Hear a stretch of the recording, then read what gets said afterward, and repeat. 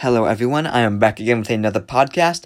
Today I will be talking about the evolution of the spear over time, kind of discuss how the spear became the weapon that we now know it is. So for starters, I'm just going to real quick start off with a definition of what I consider a spear, and what is quite usually considered a spear. A spear is a pole weapon with a sharp point that is either used for throwing or thrusting. I'm going to focus mostly on thrusting or stabbing spears as opposed to throwing ones because they can have similar designs, but I'm going to stabbing ones are the one I'm going to try to focus on. The spear was originally I'm going to talk about the quick history, then kind of how they developed at the same time. So spears is probably one of the first weapons devised by man. However, at first, spears were just sharpened sticks. And at first they were mostly used as thrown weapons. It wasn't until later that they would add stone and then later metal heads to them. And they became thrusting weapons over time as the military practice would evolve instead of being like small individuals into masses. Spears are very well suited for mass kind of groups because you can do phalanxes. You can mass people together and have a shield wall with spears or spikes, pikes, and various sharpened pole weapons because you can get some distance, and if you go in a group, you can cause chaos, you can just punch through people's lines. So spears are very good for like organized warfare. And at first, we would see smaller spears used by various groups. In fact, the Sumerians would use them as early as around 3000 BC, so spear warfare is not exactly a new concept. It has been along with humanity for a lot of our existence. The Greeks would actually build on this concept, which I find interesting.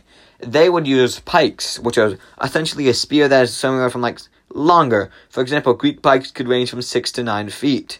And then later, Philip II of Macedonia would introduce something known as the sarissa. This is a pike that ranged anywhere from 13 to 21 feet.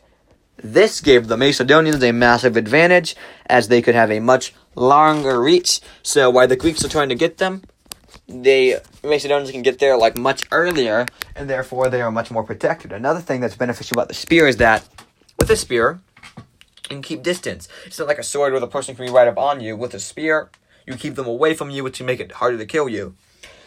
However, there can also be a disadvantage, because if someone gets past your spear, it's very hard to fight with it in close quarters, making it much more difficult to defend yourself up close. Now I'm going to talk about the next kind of major spear. So this is going to be kind of like a podcast on both evolution and the spear throughout time. The Romans would use something known as the pilum, which is this heavy javelin of about 7 feet, which could be used for both throwing and thrusting, which is very interesting, as it is kind of a very versatile weapon that let them hit and throw. Very useful.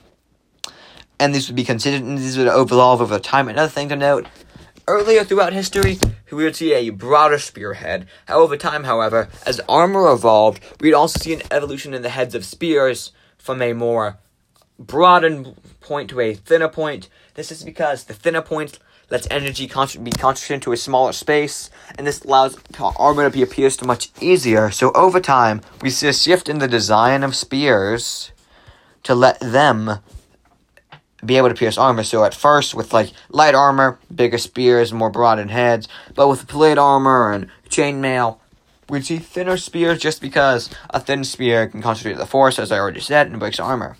I'm going to kind of talk about spears throughout history. Spears were continued to be used after the Romans through a large period of the Middle Ages. A thing to note, during the medieval period, mounted knights would rely heavily on spears for earlier cavalry rushes, and an entire form of game known as jousting, which you probably all have heard of, was centered around horse spear combat.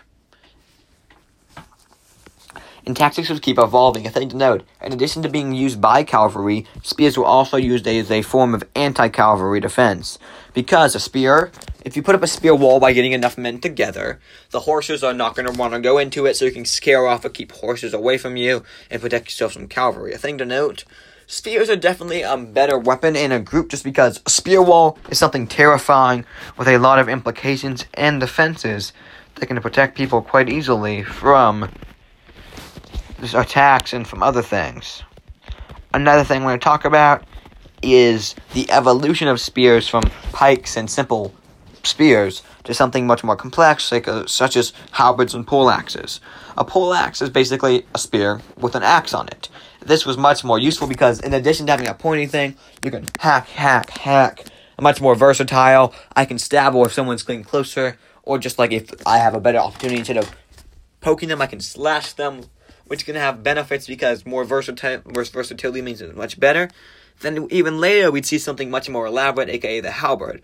This is a combination spear. We have a point, then an axe thing for cleaving, and a hook, which could be much more useful as well. The reason this is good is because this is a great anti-cavalry weapon, is because first we have a spear to scare off horses, a blade now which you can use to cleave down and cut down people, and a hook which you can often use.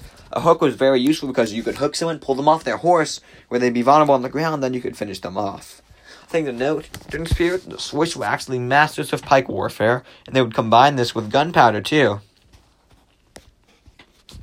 However, the spear truly did not die, because over time, guns would be adapted into the spears as like a not like rudimentary, but like a somewhat simple spear through the use of the bayonet.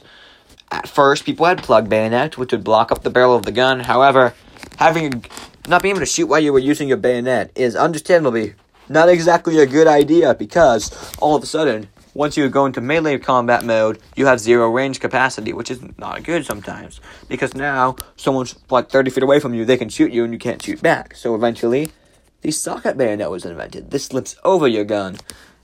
In this way, you can have a bayonet and shoot, and bayonet warfare will be used. We all know about the bayonet charge, which was a phenomenon earlier and would die out over time, but we would see it used during the Revolutionary War and other conflicts of that period. The bayonet still exists and was still used pretty late, and even past World War II in some instances. But now, today, bayonets are not as useful just because of the way things are, but there's still a few instances of them being used, and they still are carried around by soldiers.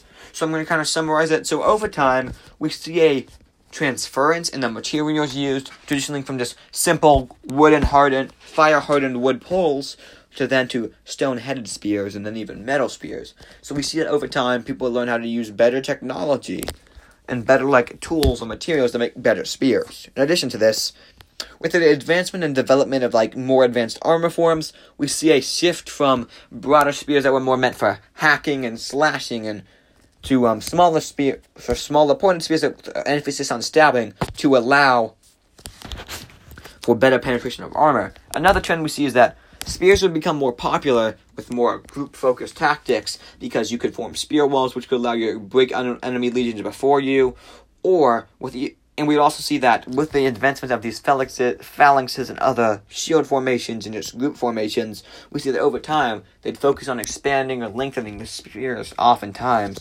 For example, from the Sumerian to the Greek to the Macedonians, we see an advancement in length. That way they could have advancements over other people using the same tactics. So we see that when everyone is a spear formation, it forces people to adapt and often leads to bigger spears or better spears.